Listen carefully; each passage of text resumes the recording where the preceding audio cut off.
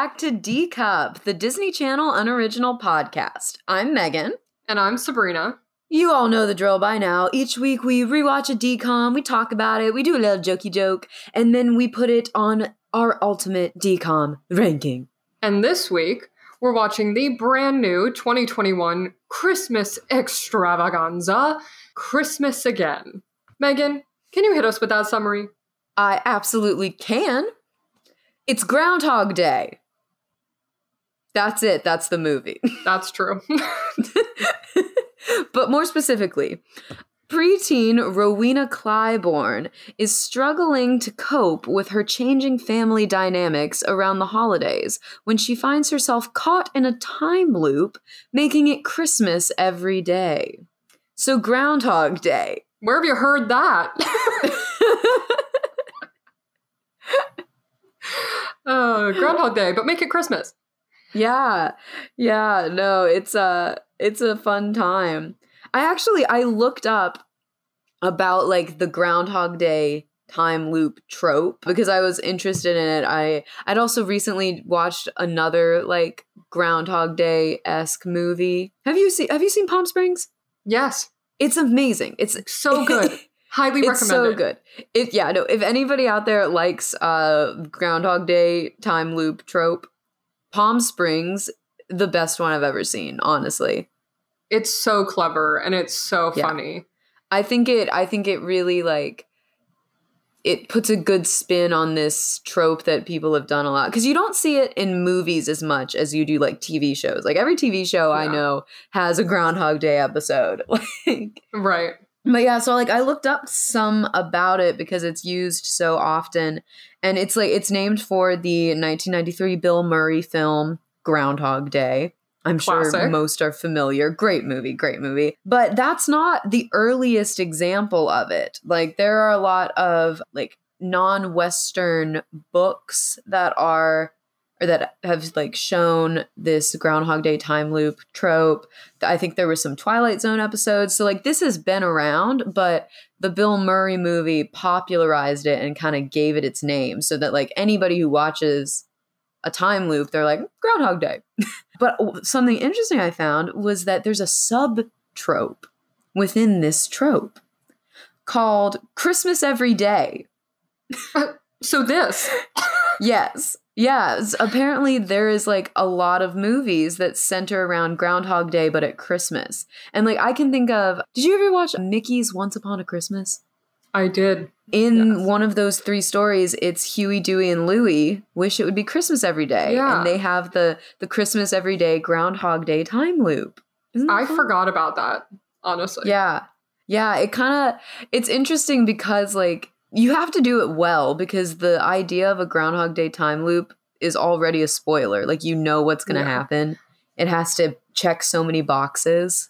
I also feel like there has to be one, if not multiple, like Hallmark movies that have done it, you know, like there were. I saw a lot of them when I looked it up. So it's like it's definitely been done, but how many times it's been done like well and like remembered, that I think is the specialty. And I mean, I think that's the thing is like that's why we love Palm Springs so much is that it does this trope that everybody knows how it goes.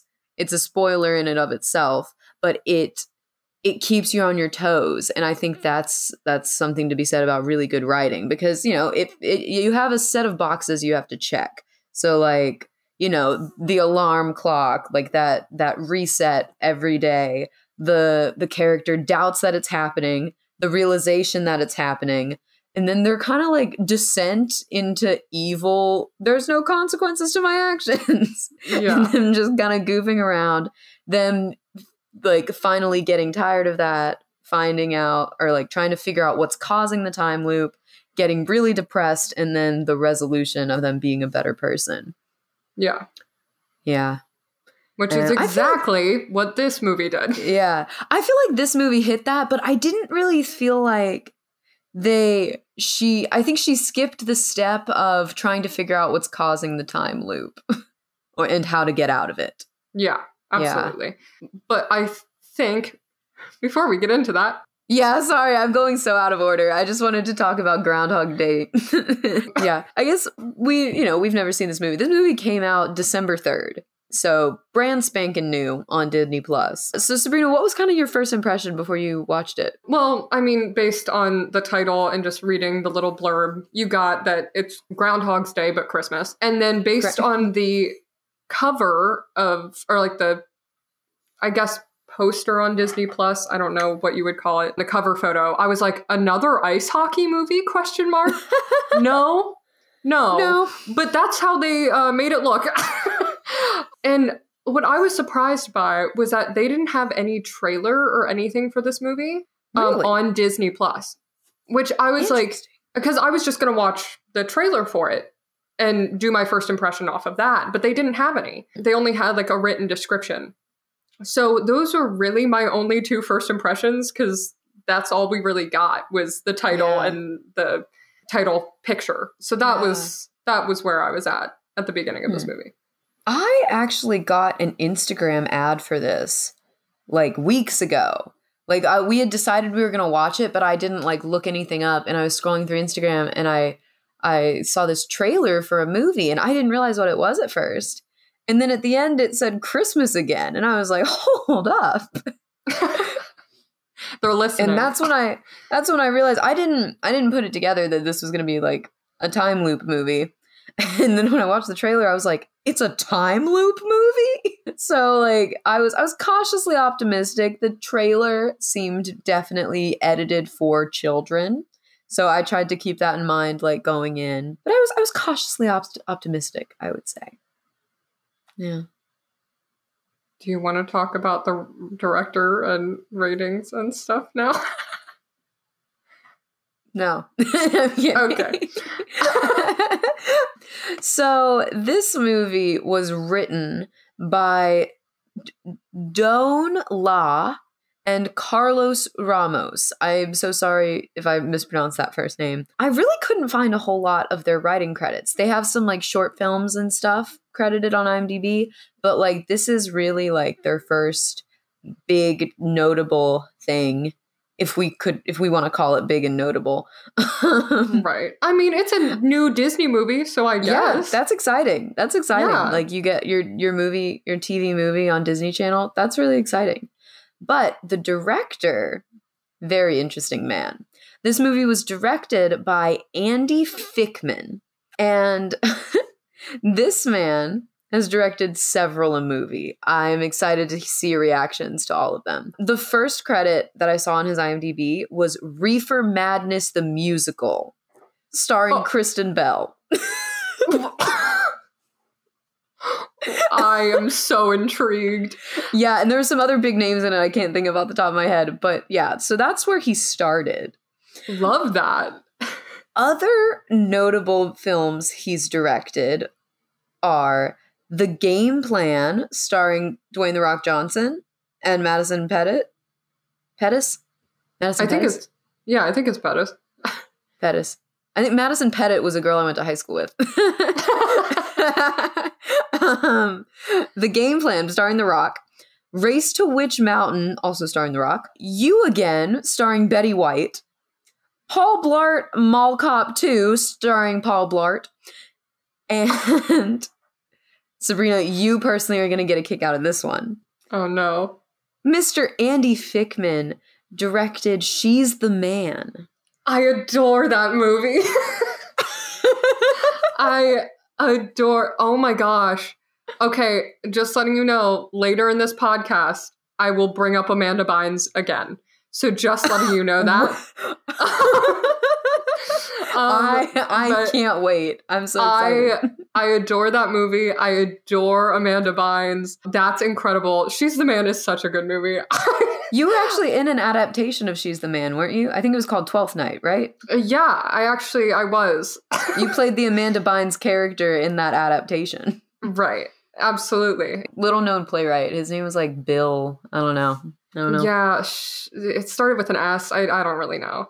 Not super popular, but that movie is so good. Thank God he directed it, because he did great. Yeah. I have to say. I was very excited for your reaction to that. And I'm so happy I can bring Amanda Bynes up again later, and it will, like, it all is full circle. I can't wait. So why don't we hop in? I have a feeling that our first likes are going to be very similar. So why don't you go ahead and say what you liked the best about this movie? Very first thing. First note I wrote. First like I wrote. The gays have shown up on Disney. we got gay uncles. We got the gunkles showing up. And ladies and gentlemen, we got them. They have shown up and they have had a very cute, intimate moment as well. Like, it wasn't just they were existing. They had characters. They were a part of the story. It was great. Yeah. And they got a little kissy poo. Yes. They had a little smoocheroonie. We got to see these gunkles do a cute little mwah. I was so happy about it. Disney is taking a step. I am so excited. I need more of this. Compared to Under Wraps, this is a leap. True. They made it on screen and they got a little smooch. Yeah, we got like the tease from Under Wraps where it was like gay dads, but we never saw them. We only heard about them. And now they give us gunkles with a kiss on screen. Just a little kiss. I was very excited. It was very sweet. And I know some people might be like, it's just a kiss, but I don't know. It made me very happy when I saw it because I didn't think that Disney would do it. And I think that's really awesome that like people can see like their family members represented, you know? Because like a lot of kids watch this. And so they can be like, oh, that's like my gunkles. Right, exactly. I loved it. It made me very happy.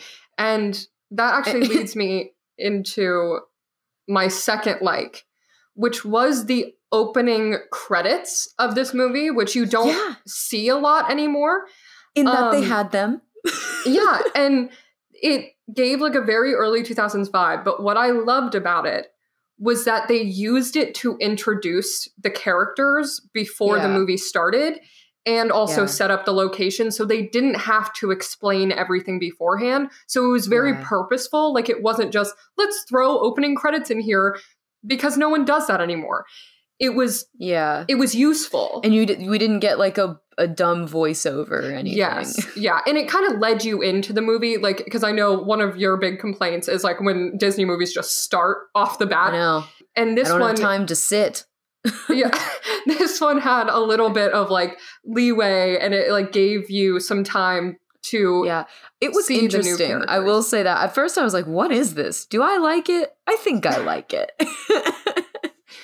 But that was my first thing when I saw the picture. I was like, gay uncles! Yeah, exactly. Me too. And I think because it's a Christmas movie too, I feel like a lot of Christmas movies, I think of like The Grinch or Elf or, you know, like the older Christmas movies that are like cult classics have that opening credits. Yeah. And I feel like it's just a part of the Christmas movie world too. And so I think that's also why it worked. Was because it's a Christmas movie. But I really enjoyed it. It felt holly jolly. I liked it. Absolutely. This is a prop note. Oh, lovely. I loved that little penguin clock. It was cute as heck. It was adorable. I loved it. I want it. It was precious. But also, imagine how many of those they had. On that because there's that whole montage where she's like trying to destroy it. There were so many montages in this movie. That's true. Like I love a montage, but after the third one, I was like, whoa. I was like, whoa now. 3 montages in an hour and 32 minutes? Yeah, they really used that a lot in this movie. I also loved the incorporation of Hispanic culture and language in this. Yeah, absolutely. I thought that was really fun. And I was like, okay, good. Some diversity here. Like, they had a decent amount of diversity in this movie. And I was like, it reminded me of like in Full Court Miracle when we saw a lot of like Jewish culture and like cultural phrases and traditions and stuff. And so I liked that a lot. Yeah, I thought it was a great little addition. Like they incorporated it really well into the story where it felt like very natural, and they weren't trying to make it like, this is a thing we're doing. Like it was just a part of the story, because that can go wrong really quickly if they're like, I'm making this a statement. They weren't doing that, which I really Look enjoyed. at this Latina family. Yeah, exactly. So I was very happy to see that. They are so Latin. Ah. Oh no. A scene that I thought was super sweet and cute. It is in the section of the movie that I like to call the Parent Trap arc. Oh, good God. For the listeners, this movie has at least 8 acts in it. Like, instead of like a classic like 3-4 act structure, I would say there's at least like 11 acts in this movie. So if it sounds confusing, it's confusing for us too. Yes. So in the Parent Trap act, there's a scene where Rowena is trying to get her mom and dad to get back together because it's Christmas. Her parents are divorced, and her dad has come for Christmas Day. And he's brought his new fiance and her son. And Rowena, out of nowhere, decides that she wants her parents to get back together. And so she's using her repeat days to really execute this plan. And there's a sweet scene where she puts on some music, and then Rowena and her sister and her mom and dad all start to like dance together in the living room, and it made my heart feel so warm. I loved seeing like a family, just dancing and having fun together. It was really sweet. Yeah, I also loved that scene. I thought it was such a nice little moment. And also, speaking on like her parents in this movie, dealing with the topic of divorced parents around the holidays specifically, and how hard that can be for children, especially when new people are coming into the family and traditions are changing and things are just different. I think they dealt with that pretty well overall. Yeah, for sure. And I know there are a lot of people out there who have dealt with that and will relate to that, and especially kids now being able to see that type of dynamic on screen. If they're going through something like that, it could help them feel a little more like seen and heard. So I think like claps to Disney for that, because I think they did a really good job speaking on that. Yeah, it's such a great like story. I also loved that the divorced mom and dad got along so well. Yes. And the mom was open and like wanted her ex-husband to be in her house for Christmas with the kids, instead of like the kids spend Christmas at the dad's this year, mom's this year, that they had a strong enough relationship to where they could still be together. And like, it looked like one of the uncles even got a present for his ex-brother-in-law's new stepkid. Like, that family is still so close. And like, I'm not as familiar with like divorce. I don't know how accurate that is, but I love that they portrayed this as like something that can be done. And I also love that they didn't make the mom go against the girlfriend, like the dad's new girlfriend. Like, they were like, even though dad's new girlfriend was a piece of work. Yeah, she was something else. But like, they didn't pit each other or pit them against each other, which I was very happy about, because I feel like they do that a lot in movies like this, where it's like they always put the mom against the new girlfriend or whatever. But I was very happy to see that they didn't do that in this movie. Yeah, absolutely. Another moment that I really liked was, this is like, I guess, trying to think in what act this took place. Oh, goodness. I think this is like a little after the Parent Trap part of the movie. Okay. And I think Rowena is acting very upset. I think this is where she's kind of like giving up. And her sister, who I didn't like the sister very much in the beginning. And then the sister goes in and checks on her and they have like a heart to heart and they cry. Yes. I thought the sister's performance was very good. I agree.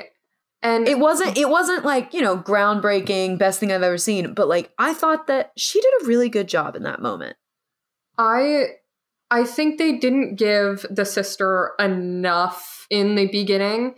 And I felt the same way where I was like, I don't really know if I like her very much, but they didn't give us much of her. But that moment, that's probably my favorite scene of the movie. It was very like heartfelt, and like siblings having a hard talk like that is always like something that kind of like hits my heart. And I also think the scene towards the end where Rowena gives Gabby the tablet for Christmas, that warmed my heart too. I was like, wow, I love seeing this like sister bond, especially at the beginning when it was more of like a big sister picks on little sister dynamic. And I also think Gabby did a great job, especially in those two scenes. Like I wish they would have given her more, honestly. Yeah. Because I think she did fantastic for those 2 moments. I think the stuff they gave her at the beginning just wasn't developed enough. Yeah.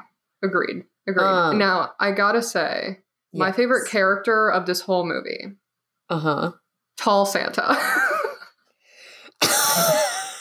No, shut your mouth.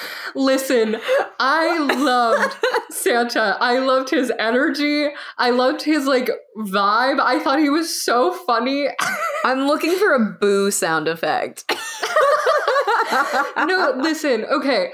No, I don't want to get too much into this right now because I will talk about it later. A lot of acting throughout the whole movie was very over the top. And he was kind of a weird, quirky character, but he didn't play it as over the top, even though he was the one who could. And so I thought it was interesting that he felt more downplayed to me than the family did, and that was interesting. An interesting dynamic. Did you forget about the whole like limo scene where he's being a customer support rep? No, I totally yes. But I think acting wise, he was my favorite. Okay, you know what? I agree with you. I think that he was the best actor. Yeah, I think acting wise, I was more with him. And I was like, okay. And because the family, a lot of it was over the top to me. And a lot of this was written really over the top. So I think it was what was given to them. But I loved his acting. I thought it was funny and more interesting than a lot of the rest of the movie. Yeah. Because he made some very different choices as a Santa. Yeah. In that he was tall. Right. Yeah. We'll talk more about Tall Santa later. I think my last positive is I thought the ending was very cute. I thought that it was a nice little wrap up. In the end of this movie, I guess Rowena has gone and she has just helped everyone in this town somehow. Like she's been in this time loop. That's another thing I want to discuss. Like I want us to have an intellectual conversation of how long we think she was in this time loop. Oh my God. Because like she goes and like she has helped out every person in the town. And in the end, every person in the town like shows up to their house for Christmas. And it's just this beautiful little Christmas party. And I thought it was so sweet. It really, it put a little hop in my step, felt very holly jolly. I liked it a lot.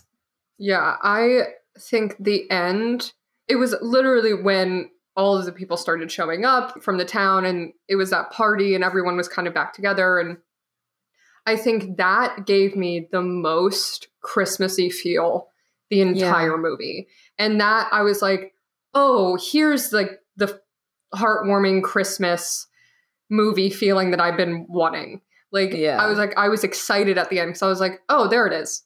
That's what I've been wanting to feel. And I think, especially with everyone like showing up and them being like invited into the house, and it was just like a big party of like everyone in the street and stuff like that. It was just so fun. and also not expected. Yeah. Like, as the ending. Like, I thought it was just going to be her family at the end. Yeah. But I liked that that a bunch of people were involved. Yeah. Yeah. Absolutely. I'm a sucker for a sense of community. I am so susceptible to cults because I just want friends anywhere I go. Oh my God. I'm going to have to rescue you from a cult one day. Yeah. I'm going to be like, these are my friends. We wear matching outfits and we just hang out all the time. Like, I really like the sense sweetie. of community. No. And then it's like, I don't think we should all marry that one guy, but I guess. Oh no. I can see my future already. My last thing that I want to bring up as a positive, I loved the one woman asking her boyfriend to marry her. Loved her. I thought that was cute. so fun and so cute and not super necessary, but I loved it. It was precious. They were a cute couple. And I was like, I love seeing that like turn. Like, why can't a woman ask a man to marry her? Yeah. Do it. I love that. And it was a cute little moment. I'll tell you why. I don't want to have to buy the ring. That's cheap. Valid, okay. Get him like one of those candy dispenser rings or whatever. Yeah, you can get a real Here's one. Here's a ring pop. No, I thought it was sweet, and they were a very cute couple. Yeah, I liked it a lot. Yeah, so I guess it's time for the dislikes. Transition into our negatives. I guess I'd like to start out with just a general. For me, acting across the board just was not great. Like, and I don't want to like single out any actor in particular because I just think across the board, I think this might not have been their best work. I'm not saying that I think these actors are bad in any means. I just don't think, as actors ourselves, we all have our bad days. Yes. And I also think that goes hand in hand with the writing and direction. We're in a cheesy Christmas movie as well. Yes, absolutely. So it's just, they're kind of in this like world where it can easily go wrong. Yeah. Yeah. You got to work with what you're given. Yeah. I didn't feel like any of, and I'm speaking more about like Rowena and her family. I didn't feel like any of the characters were believable, and I didn't really believe any of the relationships, maybe just a handful. Like, I thought that the Gunkles had a cute little relationship, and of Rowena's family, I think they were the least annoying, but they were still kind of annoying sometimes. Yeah. Yeah. And I think I liked Rowena and her sister, Gabby, in that one moment. Yeah. Agreed. But like, for example, the first scene in the movie is Rowena and her mom. And I didn't get a mother-daughter relationship. It felt like she was just talking to a kid she knew.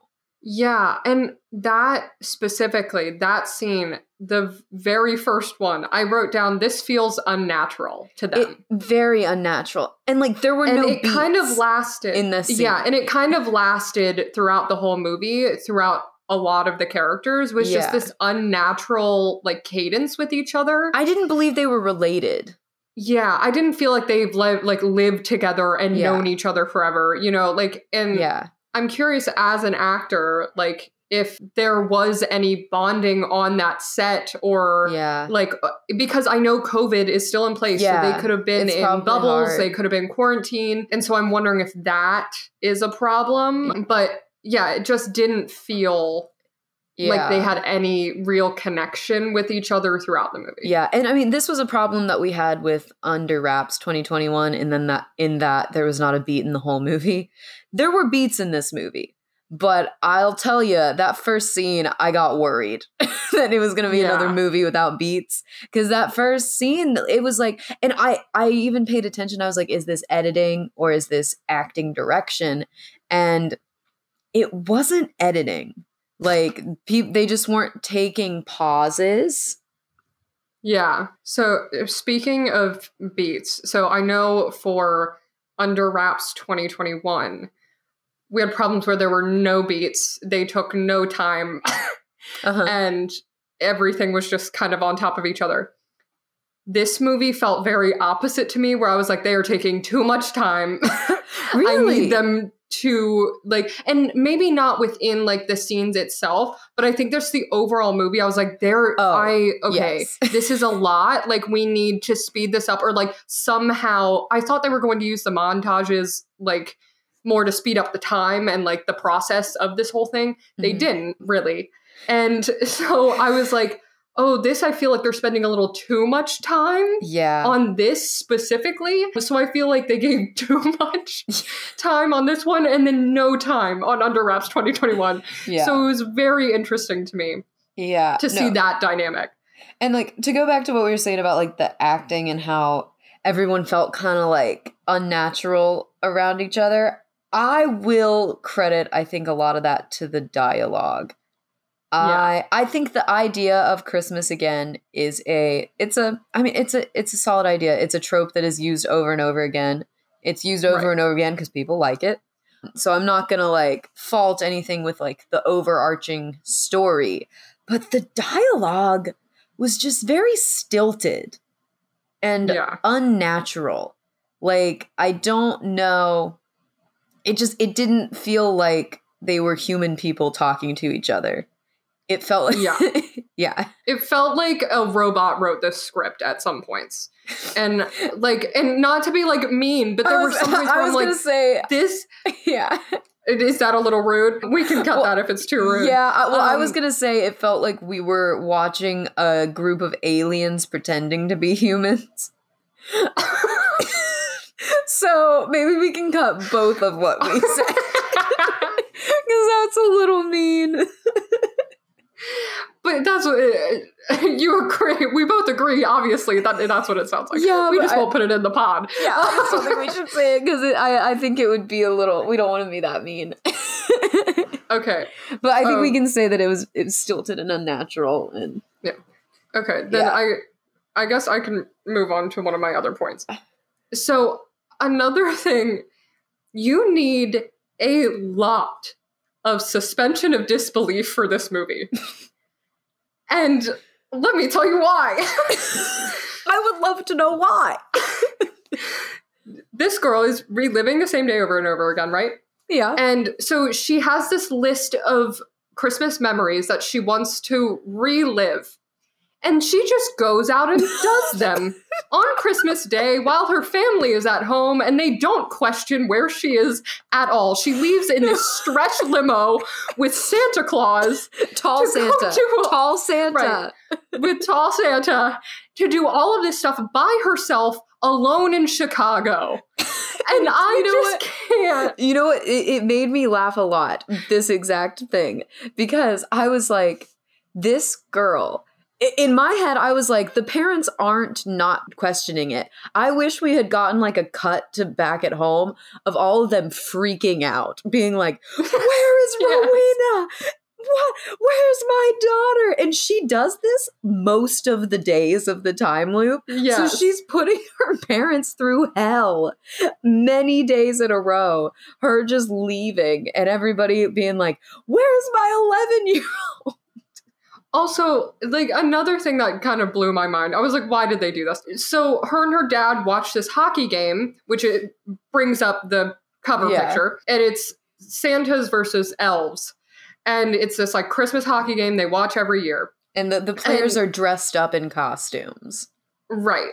And so one of these days when she disappears on her family on Christmas, she goes to the hockey game and she somehow gets on the ice, somehow knows how to play hockey, and somehow scores a goal. No. That was part of the montage.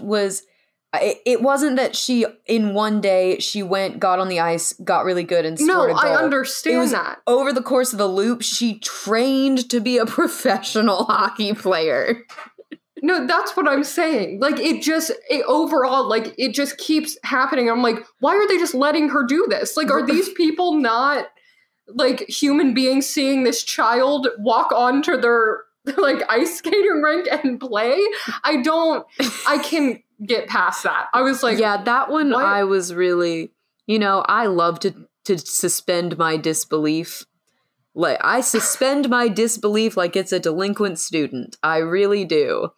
But I was unable to do it for that moment.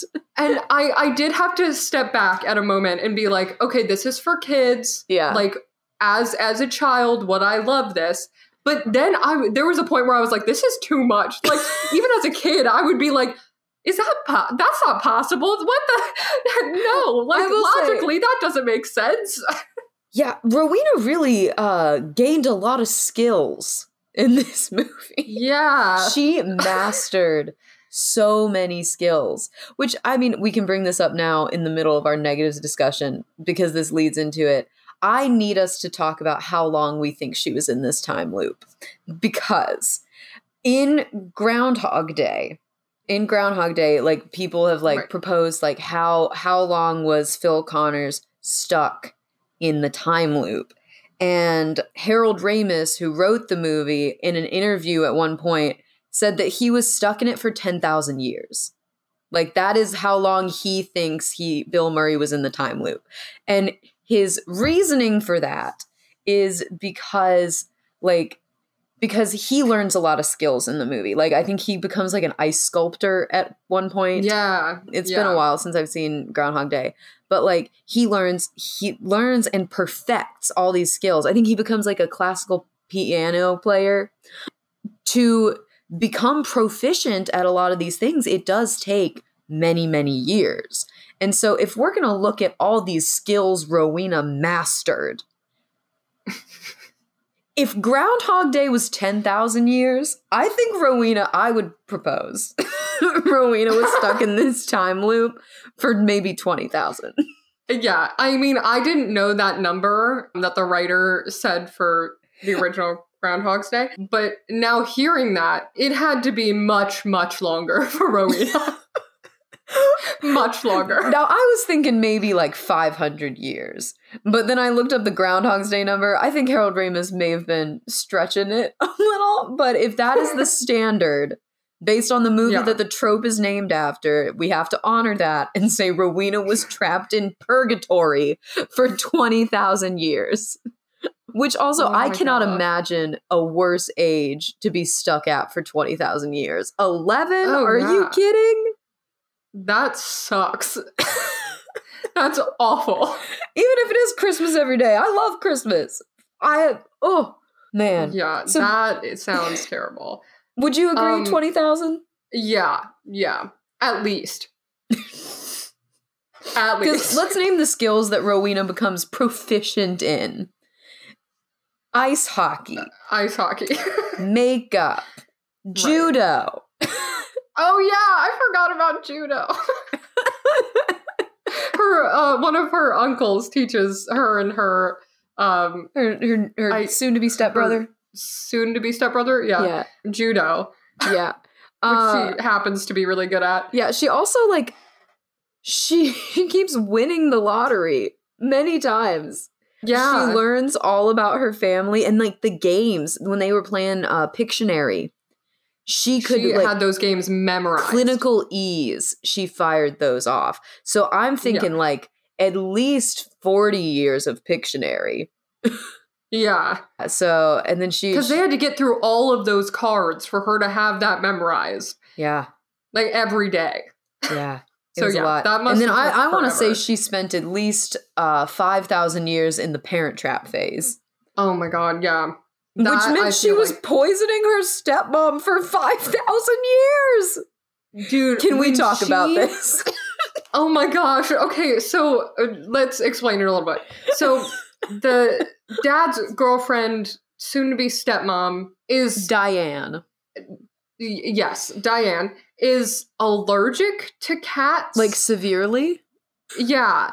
And for the Parent Trap act of this movie, Rowena takes Diane's coat and gets the neighbor's missing cat to have lay babies on the coat. Have babies on the coat.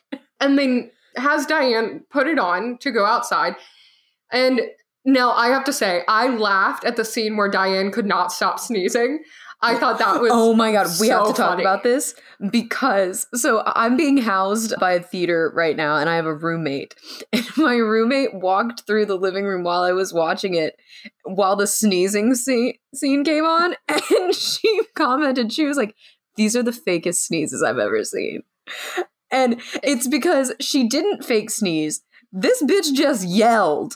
She did. Listeners, I'm not kidding you. This woman said, achoo. She said, achoo. And then one time she just said, ah. she just yelled. No, but what was my favorite part was that not only did she yell, but the mom, Rowena's mom, was trying to like talk to her and be like, oh, I'll get you medicine. And this woman was just yelling in her face because she was like sneezing. Achoo! Achoo! Achoo! It was so funny. She was literally like just yelling at Rowena's mom. And it was do you want a Benadryl? Ah! I laughed so hard during that scene. I was like, okay, this is good. This is funny. There's some good stuff right here. But I can't believe that she would like she was like do that. Kill her. I mean, I guess like woman. I guess like if she killed her, it didn't matter. There are no consequences. She's alive the next day. I want this to be darker. You always want it to be darker. I really wish that we had seen Rowena snap. Oh my God. More like Palm Springs where it's just like, yes, you know, no consequences. I think we need to talk about Tall Santa now. Oh, okay. And I would like Tall you Santa. to explain to the listeners who Tall Santa is before I go in on Tall Santa. Okay, so on actual Christmas Day, before the time loop starts, Rowena goes outside in a fit because she's not happy with how Christmas is going. And she throws... It's really not about her anymore. And, exactly. Which we'll get into. But she gets this baseball and throws it at this like plastic Santa figure in her yard. And she throws it and out pops Tall Santa. This man dressed as a mall Santa. And for some reason, she calls him Tall Santa. He is not tall. No, he is simply taller than the figurine in her yard. Barely. And that was the thing where I was like, is he tall? How tall? Is Santa tall? Why are you calling him Tall Santa? Because I looked up the actor's height. I had to. He wasn't tall. This man is 5'11". That's a normal man height. I'm sorry. Yeah. And I just don't understand where that like reference was coming from because never in the history of hearing about Santa Claus did they ever say he was short. Santa lore goes deep. And I think we would know if Santa was like supposed to be like 5'4". I think we would have known this by now. I don't know, like, I mean, Rowena's 11. Everyone's tall to her, but she doesn't call her uncle Tall Gunkle. She doesn't call her dad Tall Dad. Like, I don't know why. And throughout the whole movie, she was like, because Tall Santa showed up everywhere. He drove a limo. He worked concessions. The grind set is real with Tall Santa. And he's I have hustling. to say, he didn't even just drive a limo. He drove a white stretch Hummer limo. Yeah. Tricked out. Like, tricked out in Christmas. And it was truly absurd. But I think the most absurd thing was that she called him Tall Santa the entire movie. And he's not tall. I don't understand. There was no reason for her to be calling him Tall Santa. And she's not even like a short person. Like, she's young, but she's not short. So there's no reason for her to be calling him Tall Santa. It was at all. It was so funny the whole movie. My biggest thing with Tall Santa, aside from his height, they could have given him some lifts. I'm sorry. Put him on a box like Robert Downey Jr. did with Gwyneth Paltrow. I don't know. Give him something. My biggest problem with Tall Santa, aside from his height, is that I love a Santa movie. We said this last week. I'm a sucker for a Santa movie. We didn't need Santa in this movie. No. He didn't, we could have taken him out and, we didn't need, you don't really need, a character to facilitate the time loop. And I guess maybe they put it in so that Rowena wasn't alone entirely, maybe. Yeah. But I don't think we needed Tall Santa or regular Santa.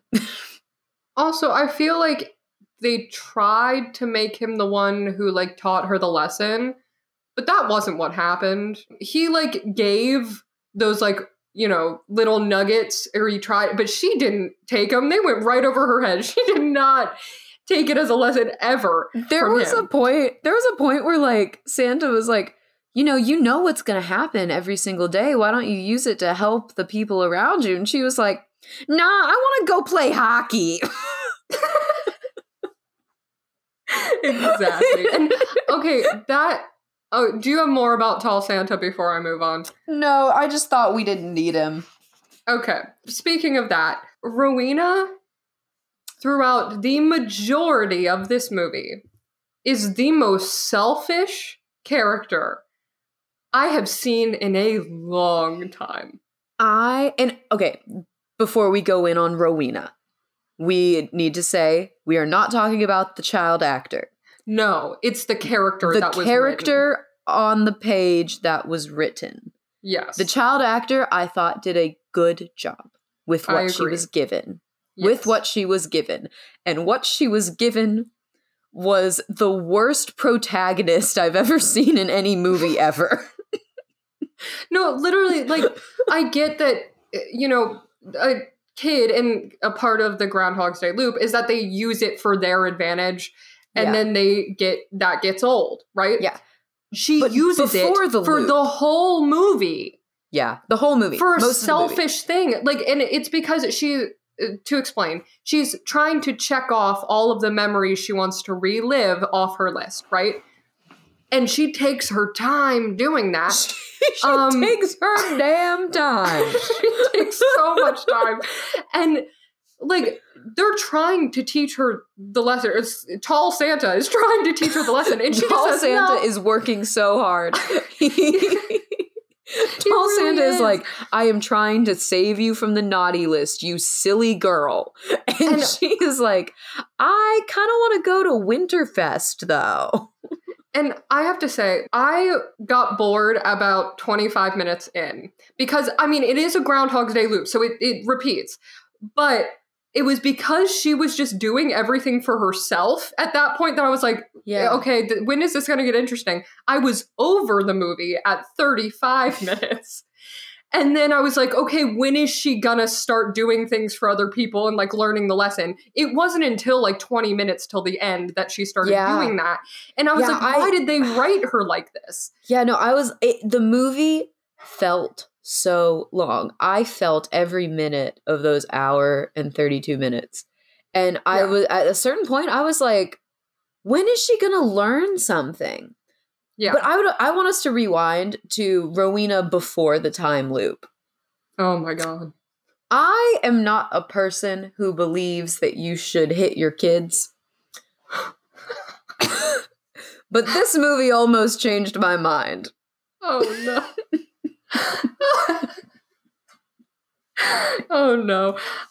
She was truly awful to her family. They no discipline from the parents. Yeah, and she was constantly ruining her family's fun. That was her goal in life, was to ruin any chance of her family having a good time. Because she wasn't the center of attention, because it wasn't going exactly the way that she wanted. And I understand. Right. I understand it's a hard time to go through a transition like that for a kid. Yeah. But I didn't get from the writing or the direction that she was going through a hard time. It all just came across very flat, one-dimensional. I'm not getting my way. Right. And like, very bratty. Yes. And I also didn't get, this is to transition into another point of the Parent Trap section of the movie. I thought the Parent Trap section of the movie came out of nowhere because I never at any point before the time loop got from Rowena that she wanted her parents to get back together. Like the situation looked like it was a great situation for all involved. And then suddenly she was like, I want my parents to get back together. And then she found out her dad had proposed to his girlfriend. And we had this moment where she was like sobbing, like having like a breakdown, which was a good acting moment for that child. Yeah. I thought she did a great job in that scene, but I didn't feel like we earned it. I felt like we had a lot of like really nice wrap ups for things that they didn't build up. You know what I mean? Yeah. Agreed. Like some satisfying endings to things that were never there. But that's the thing. They took so much time, but did not make an arc out of it whatsoever. Yeah. And I was like, if you're going to spend the time, give me something interesting. Like, it was all just, like, so flat. And then it had, like, a nice little ending. And I was like, but how did we get to this nice little ending from the beginning of this act? It didn't feel like the movie at all was a cohesive story. It felt like there were bits and pieces that were just kind of quilted together. Speaking of like things that weren't cohesive, there's a scene where this is pre-time loop where abuelo and abuelita give the mother a plate that has been in their family for generations. And the second the plate came on screen, I was like, this plate is going to break. And then it broke immediately. And I was like, whoa, I didn't think it was going to break that soon. But the way the plate breaks is like the sister reaches for her phone. She picks up like a slobbery dog toy. She throws it. It gets thrown. And then like it gets thrown at abuelo. And the way that abuelo yeeted that dish was so funny. No, I wrote that down too. I was like, this is the most over the top thing I've ever seen. Because it's just a chewed up like dog toy that gets thrown at him. Maybe like lands in his lap. Lightly. And this man throws this like bowl the dish, plate the family heirloom. Yeah. And it reminded me of those infomercials where people can't work blankets. You know what I mean? Where like he just lost control of his limbs. Or it's like the Tupperware commercials where they open up and they grab one Tupperware and everything falls out. Yeah. Like, that's how it felt. It felt so over the top and like cheesy and not good. But one thing I do want to bring up, which I feel like Disney always tries to make their child stars or like the lead child character, I guess is the best way to say it, like learn a lesson and become like a good role model. Rowena was a terrible role model the majority of the movie for a child. And literally the switch to when she started helping out other people and doing all that was so abrupt and was not like sparked by anything. Yes. It was just really random and it didn't feel genuine for her character. Like it was just like, oh, I've done everything for me now. She was like, I've run out of chaos. Yeah. And she's like, I've done everything that I wanted to do. What can I do now other than just like sitting here repeating the same day? I guess I can help other people. And I was like, this is awful. Like she's choosing them as the last resort. Like helping people is like the last thing you should do. We could say that the scene with her sister was something that kind of put the ball in motion. Like that emotional scene with her sister. Because her sister even talks about, you know, when you were born, it was a big change for me. Right. And I know you're going through like the big change. And so like I could see how maybe that was like a catalyst, but I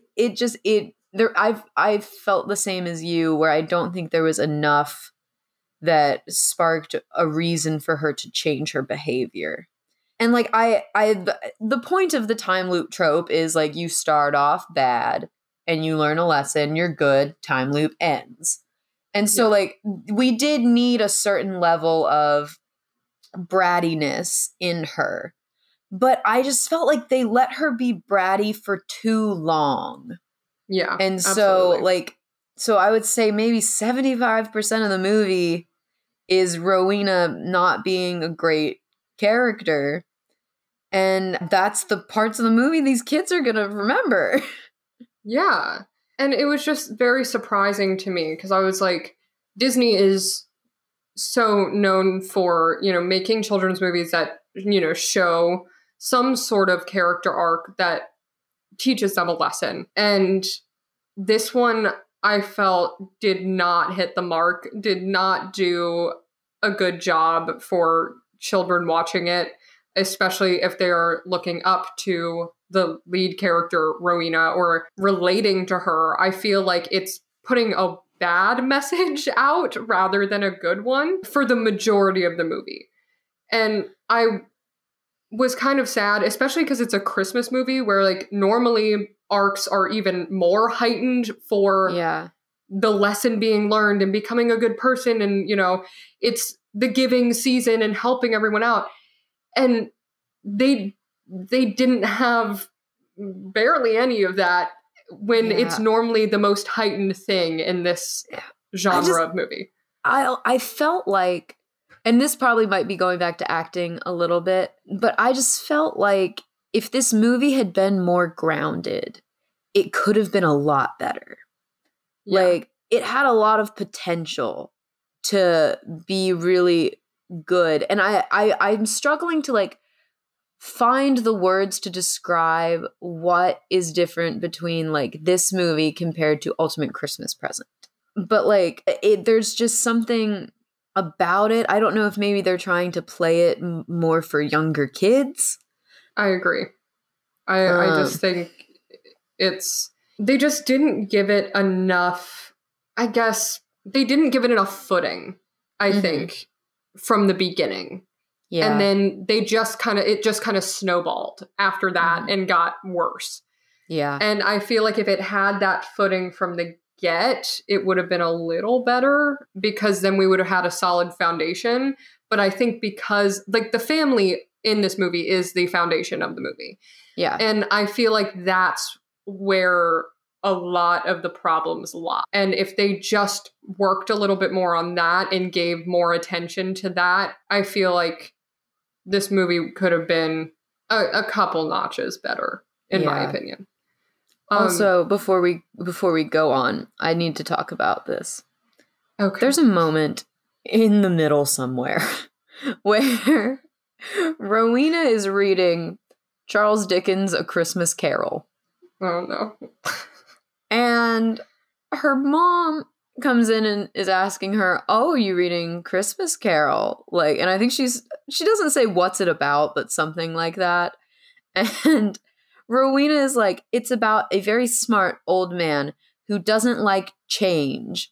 And he just wants everybody to stay the same always. And people are really like not vibing with that. And that's not the plot of Christmas Carol. It's what she wanted it to be about. That's not the plot at all. The plot of Christmas Carol is capitalism. Like, I don't know how you missed it that hard. Like, Ebenezer Scrooge is all about collecting money. He does not care about things changing. I feel like she was just projecting what story she wanted to see, and that's all that we got from it. But these children who are watching this movie are going to learn about the Christmas Carol from this and learn it completely wrong. As someone who is currently in a production of A Christmas Carol, honey, I know it back and forth at this point. And that ain't it. She really, I don't know why, they missed the mark. It bothered me. Also, that mariachi band, it was cute, but why? But the reason? Don't know. I have two moments that I was just not a fan of overall. And they were just like shots, like specific shots. So during day redo number 2, they have a close-up or like a slow close-up on Rowena with this, what reminded me of like Star Wars-esque intense music. that did not fit at all. It made no sense. And I was like, they could just, if they chose different music, it probably would have been better. But the music that they chose, I was like, this feels like someone's about to die. And she's just realizing that she has to live this day over again. It was just a little too intense. And then the second thing, and it's now I feel like it's like burned into my brain and I hate it. The close-up on the dad's girlfriend eating the chocolate. Eating the chocolate. Disgusting. First of all, I have to say, what kind of person just eats someone else's advent calendar? Would you ever go into someone else's home and take out of their advent calendar? No, an adult. Like, an adult did it. Like, I could see if, like, her son did it, like, the girlfriend's son would do that. Like, that makes sense. But an adult woman goes into someone else's home where she is a guest and eats out of their advent calendar. The last day of the advent calendar? What? Who raised this woman? I was shocked. But that moment, that shot, it was so uncomfortable.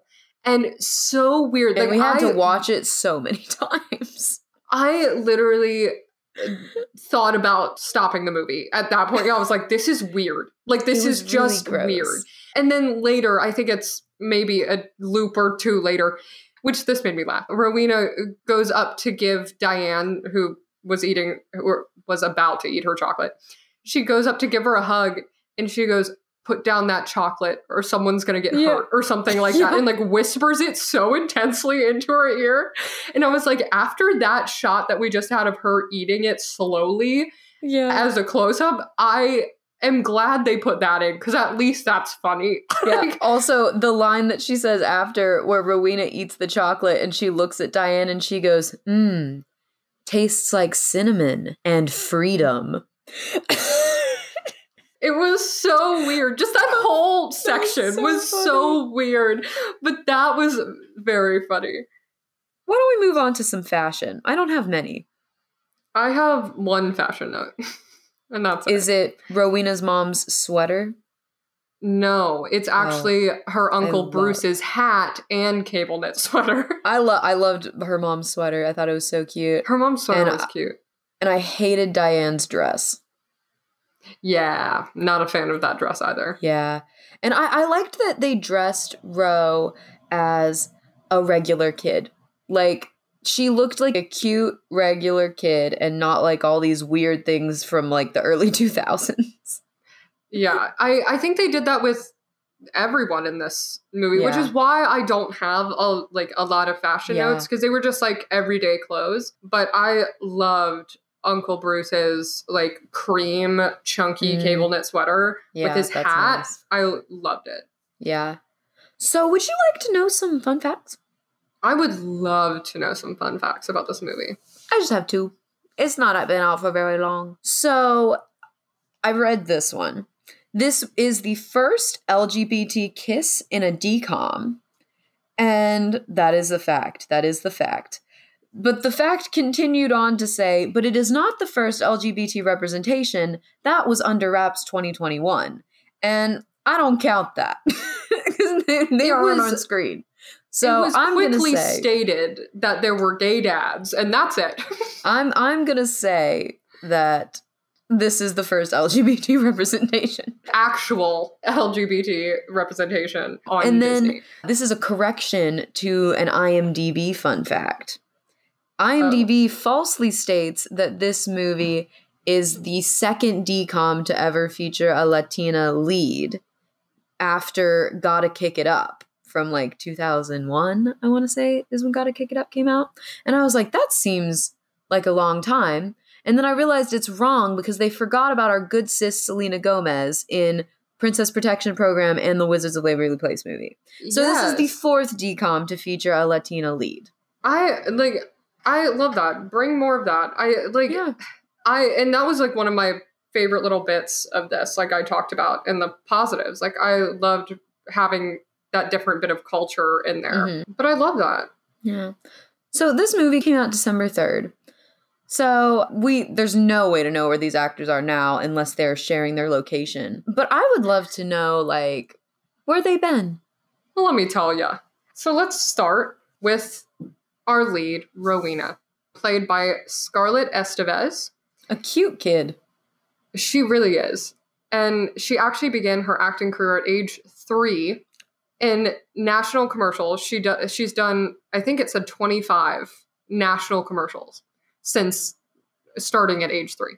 Wow. When I was 3, I was just going through my biting phase. Literally, I swear, I feel so, like, what is the word I'm looking for? Inadequate? Yeah, incredibly inadequate. Next to these past couple, like, where have they been / where are they now, like, actors where they've all started at age 4. Mm-hmm. And I'm like, what was I doing? Why did I start going through at your age 4? biting phase. Probably. But her first film role was in a short film called The Magic Bracelet, made for the Make a Film Foundation in 2013. And from what I remember, that had some pretty big faces and names for the time in it as well. She also appeared in Nickelodeon's TV film The Massively Mixed Up Middle School Mystery, which is a mouthful. I love alliteration. And she was also in the movies Daddy's Home and Daddy's Home 2 as the character Megan. Yeah. That's mine. Correct. Wow. And she played the daughter of Mark Wahlberg and the stepdaughter of Will Ferrell in that movie. Wow. She also, from 2016 to 2021, she played a main role in Fox's series Lucifer. Oh. And she was also, from 2019 to 2021, a main role in Disney's series Bunked, which is what a lot of kids now apparently know her for, and I've seen her from. Well, that's awesome. She got to. I love when, like, Disney show kids get to, like, do Disney movies. Yeah, and she's actually about to be in a new Disney superhero series where she was cast as the lead Violet Rodriguez, aka Ultraviolet, in the new superhero series Ultraviolet and the Blue Demon. There have been different names for it. I think Ultraviolet and the Black Scorpion was also a name at one point. It's not out yet, I don't believe. I think it's in production, but that will be her next role. Are we thinking that Lil Mama is going to be like the next Disney queen? Maybe. She could be. I think she could too. I mean, and it sounds like Disney is keeping her working. Like the next, like, Selena, Miley, Demi, Hillary, Raven kind of thing. Yeah, I definitely feel like she could be one of them. Brenda. Sorry, we can't forget our good sis Brenda song. Brenda song is incredible. We will never sleep on her again. No. And I also have a fun fact about Scarlett Estevez.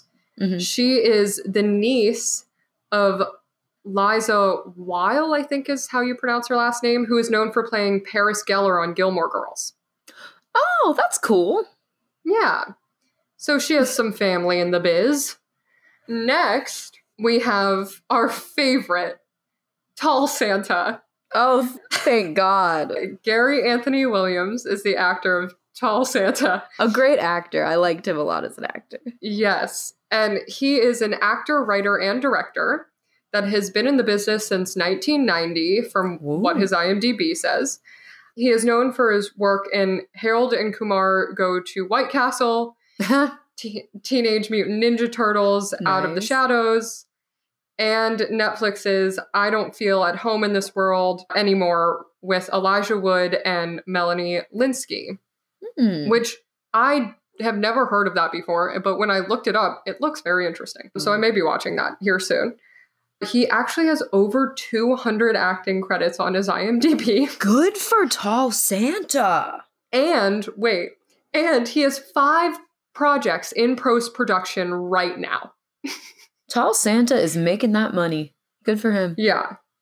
But I have to say, of all of his credits that I saw, my favorite was that he played the bailiff on The Amanda Show in 1999 and 2000. Amanda Bynes. Let me tell you, when you look at his Wikipedia page versus his IMDb, they are two very different pictures. And I mean, they're from very different times. But I was like, is this a different person? Like, I was genuinely confused. I was like, are there two actors by the same name here? And so when I saw his Wikipedia picture, I was like, I know him from somewhere. And it was because he played the bailiff on The Amanda Show. But he looks so different now, as he should. You know how aging works. Right.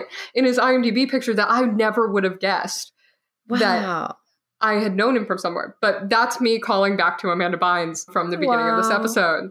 I also have a fun fact about him. Oh. So he realized his love of acting through a computer error in his high school that signed him up for a drama class that he was just too lazy to get out of. And this man has over 200 acting credits and 5 projects in post-production right now. You know, the Lord works in mysterious ways. It was fate. It was fate for Gary Anthony Williams. Heck yeah. I love Mr. Gary Anthony Williams. Me too. He will always be my tall Santa. Specifically tall Santa. Yep. No one else can fill that hole. No one. Him. No one else is tall enough to fill the hole. That's correct. So I guess it's time for us to wrap up our thoughts into a nice little bow and figure out where we're going to put this on the ranking. So I guess I'll start. I think that the overall theme of the movie is great for kids because a lot of kids go through divorce and, you know, getting new siblings, the idea of like being the baby and getting displaced. I thought these were great themes that kids should see. I didn't like the movie very much in the start, but by the end, I think they got me a little bit. That, you know, the ending, I liked it. It was cute. However, the script was just all over the place. Just all over the place. And the dialogue was not great. The protagonist was not great. The acting was not our best work. So that's kind of where I'm at. What about you? I agree with a lot of what you just said. I think there were good bits that they added into this that I talked about in the positives, like having LGBTQ plus representation in a DCOM. That was great. I liked the incorporation of the Hispanic culture and language very naturally into this movie. But I do think the overall writing, the overall script, and the acting, I couldn't really get behind. I think, like I said before, they took just a little too much time with a lot of stuff that kind of had me looking at my watch and being like, okay, when are we going to move on from this? Yeah. And I liked the ending. It was heartwarming, but for me, I don't think it was enough to make me look at this movie and be like, oh, well, at least like I would watch this because, you know, the ending makes it worth it. Like it wasn't worth it for me. And I don't think I would watch this one again. I agree that I think it's a good story overall. I just think execution wise wasn't the best. Yeah. So for the ranking, I was thinking above Under Wraps 2021, below Go Figure. So the number 12 spot in our list of 13 movies. What about you? You think that? I can agree with you. I think this one was ever so slightly above Under Wraps, in my opinion. I would say a little more than slightly for me. And it's disappointing because these are the new Disney movies. I know. We're watching the ones from our childhood, which of course have their downfalls and their upsides. I mean, don't want to bring it up again, but Smart House gave me a lot of questions. Go Figure was not as good as I remembered it to be. Right. So it's not like all the ones from our childhood are perfect, but... No, but we're seeing that the newer ones are just not meeting some of the fun older ones that we we end up liking even as adults. I think it's interesting to see how like the vibe that they're going for changes, like the overall energy and direction of the movie. Like, because I would say that Christmas Again and Under Wraps have similar energies. Yeah. And I feel like the older movies are made more for like a family, to where like a kid, a teenager, and a parent could all watch the movie and enjoy it. Whereas these, I feel like only your 6-year-old will like it. Yeah. Yeah, it's very geared towards young children. It's like only young children. Specific audiences, for sure. Yeah, I agree. But I am glad I watched it. Yeah. I mean, it was an interesting watch. And I love a time loop. I love me a time loop. See, I love me a Christmas movie. I love me a cheesy Christmas movie, which I think is why the ending was, you know, it was a traditional cheesy Christmas movie ending, which I was like, oh, good. Like, yes, I love this feeling. Absolutely. But I just think the majority of the movie didn't get to that point, which I was really wanting. Yeah. Well, listeners, we have a treat for you.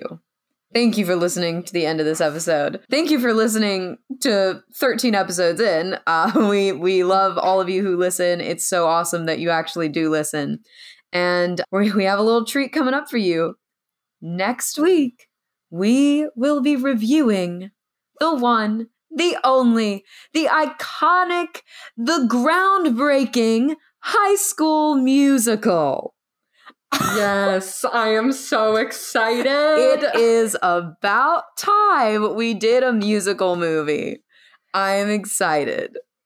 I have to say, I'm going to preface this now, and Megan, you can add as well. I was a High School Musical kid. I loved High School Musical. Now, I know I have to keep that on the back burner, you know, watching and reviewing it, but as a kid, I mean, I saw the third one in theaters. I watched them every time they were on TV. Had them all on DVD. Yes, absolutely. I know the soundtracks like the back of my hand. Oh, yeah. So it's going to be interesting having to put that on the back burner and sit and actually watch it and like take notes and like think of it outside of like a fan mindset. Yeah, for sure. It's going to be hard. Yeah. But I'm so excited. But I think we can do it. We're big girls. Yeah, we got it. We can do it. So, Megan, where can you find us online? Thank you for asking. As always, you can find us on Instagram at Disney Channel Unoriginal Pod. Also, if you like us and like this podcast, we would love if you could rate us a 5-star rating because it helps other people find the podcast. And we just want to create a whole big community of DCOM lovers. And you all you D-cuppers out there.